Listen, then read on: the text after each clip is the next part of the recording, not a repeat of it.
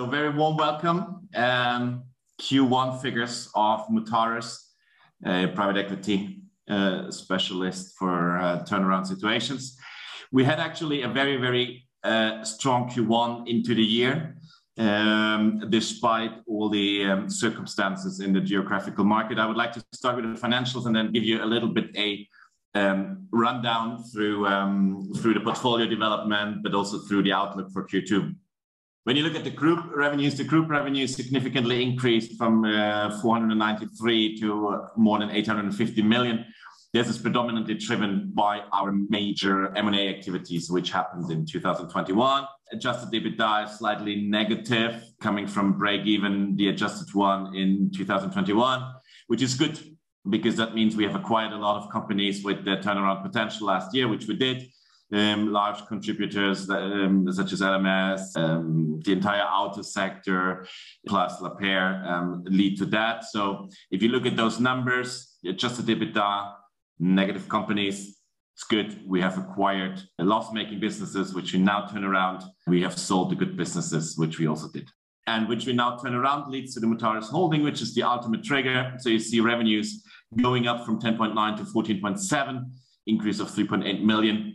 Which clearly indicates we have more people in the portfolios, we have higher revenue and dividends coming from exclusively here from management fees and consulting income, which is a stable recurring income and very much predictable. The net income effect is 6.8 million in Q1, which is a strong increase compared to 21. So what you see is that we came in very strong into the first quarter, which I can confirm is driven by January and Feb. Predominantly, March was obviously a little bit weaker. April was a little bit weaker. We expect a not so strong Q2, which is mainly driven also by the impact of raw material prices, raw material availability resulting from the Ukraine war of Russia. When we go into our business and more into that, we are working in 3 segments. Again, to repeat that, automotive, engineering technology, goods and services. We're looking for companies 100 to 750 million in turnover. We have acquired already 4 businesses, and our revenue grows significantly since 2019. We expect 4 billion this year. And also the profit of the holding, which is the ultimate trigger of our success here, increased by 50% over the last 2 years on a yearly basis. And again, is intended to raise by roughly 40% plus in this year. We aim to come to 5 billion and 100 million of profit in 2023. When you look at a pipeline, to give you a little bit of flavor on the Q2 market situation, we currently look at 88 projects in various stages, whereof 7 of them are in a hot list, which hot list means we are at the table, we're negotiating with a seller, we are at a status of the transactions where we make the call if we want to have it or if we don't want to have it. And the target is 12 transactions, where in Q1 we have done 3. And I'm absolutely confident and can give you my word that there will be another 3 in Q2. So we will definitely be on track for the 12 transactions. We also run out of our 26 portfolio companies, which are coming second to, we run 4 exit processes at the moment, also different stages. One is at a very late stage, so it's quite hard to judge, but I hope that by the end of Q2, beginning of Q3, we're going to strike the exit. And then the remaining 3 will be coming in Q3 and Q4 of this year. That's at least the plan for the moment. And I'm very confident that we will also exercise this plan and come to a result here. You saw that on the acquisition side, we are quite strong. When you look at the pipeline, we are very strong on the realignment phase, which is the restructuring phase. We bought a lot. You saw the loss and the adjusted EBITDA, but on the other side, you saw the higher revenues for consulting income. This is where we make the money in Q1. Then optimization, that's where the dividends come in later in the year. And then when we do an exit, and you have seen 4 live exit processes, this is then coming in the exit proceeds. Overall, 1.8 to 2.2%, which will lead to at least 72 million of profit in the holding. to 88 on, that's the span when we take into consideration 4 billion of turnover, which is the aim. We follow that principle. We want to make 7 to 10 times our money if we have invested. So far in last year, we've invested 50 million, more than 50 million in the portfolio. This year, we have already invested more than 10 million in the portfolio. So we are very optimistic that we hold our word, we stick to our promise, and we simply deliver. Looking at the life cycle, which is very important, and I would like to stress that this life cycle is a one which we adjust always the end of Q1, which we did now. And we will hold stable for the entire year, and then we will adjust again in Q1 2023. So the changes, what you see is when you see the harvesting phase, which is the last phase, and let's start with that. It's a clear indication those companies are profitable. Those companies provide dividends. We expect significant dividends from those companies also in this year, in 2022. But also at the same time, those companies are potentially up for sale. And I think it's not a secret to tell you that the 4 life exit processes we are running at the moment are around those companies. That's our business model. That's why they're in harvesting phase. That's the last stage of the life cycle. So Clésim, Terranor, La Rochette, Royal Bourg-Chappie, and Sabo all raised to the harvesting phase. BEXity left the harvesting phase because we have just sold it to the Raben Group, and we have closed the transaction and signed last year and closed at the beginning of this year. Optimization phase, you see here predominantly the auto people with Plati, with Kiko, with ISH, with SFC, with Elastomer.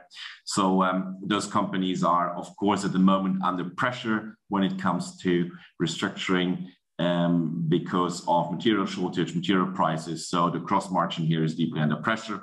On the other side, we see companies like Ganter and Frigoscandia or Repatim, Lacroix and Kresenexi, developing very soon after the acquisition already into the optimization phase. And then last but not least, our newly acquired companies, as well as the ones which are in heavy restructuring, are in the acquisition phase or in the realignment phase. The 2 biggest ones, Lapeyre and LMS, can give an outlook. We will speak about it in the next weeks here on this channel. And then when we have the outlook and give you a little Q2, after the Q2, I give you a little bit of full year. We are confident to reach what we set. We are confident and have plans to open an office in Prague. We have opened just Helsinki, and we are also evaluating a potential step into America, into the US. Myself will be there in Q2, and we will make our choice and we will make our decision if we go to America or not. At the moment, it's rather a yes than a no. And then ultimately, we want to deliver our guidance. We want to deliver the guidance which was set in the mid of 2020 of 5 billion and 100 million.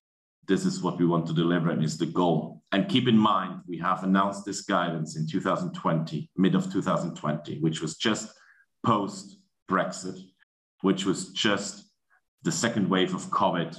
No one knew about it. The Ukraine war, no one knew about it. The chip crisis, no one knew about it. So we have delivered against our promise, even though there are a lot of circumstances which are not supporting the business, which absolutely indicates Mutares' business model is a very robust business model. And we are fighters, and we do what we promise, and we deliver what we promise, and that we will also do for this year, and we will do for the next year and for the years to come. Management is exposed with roughly 38% of shares. We have just invested, or also I have invested recently in some directors' dealings. So we are absolutely confident to achieve what we set, and we are absolutely confident that we are on the growth and success path, which we have started 2.5 years ago and which we will continue for the years to come. Thank you very much for listening on Q1, and stay tuned. And hopefully we will see each other for the annual meeting on the 17th, which is a virtual meeting, and you're all more than happy and invited to join that. Thank you very much.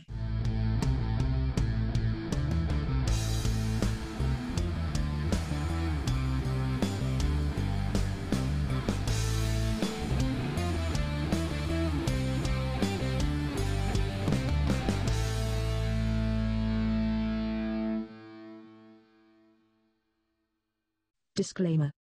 as described in our legal section on our website www.seat11a.com. This publication is just for informational purposes only. This means it is not considered to give you any investment advice. Any opinion or recommendation expressed by the companies is neither given nor supported by us and should not be considered an investment advice from our side. Also remember that any opinion or recommendation expressed is subject to changes without further notice. The content itself is obtained from sources believed to be reliable, but we do not guarantee its accuracy, completeness, or timeline of its content. Seat11a.com and its employees disclaim all liabilities for any loss that may arise in any form from any use of information in the video/audio and from our website. We neither express any opinion on the future value of any security or other investment vehicle, nor recommend any investment based on the information given. Please consider the publications and our website as a platform for companies to present themselves, but you need to seek financial advice from an expert regarding the accuracy and appropriateness of the material presented or recommended by the companies in the publication, as we are just considered a publisher.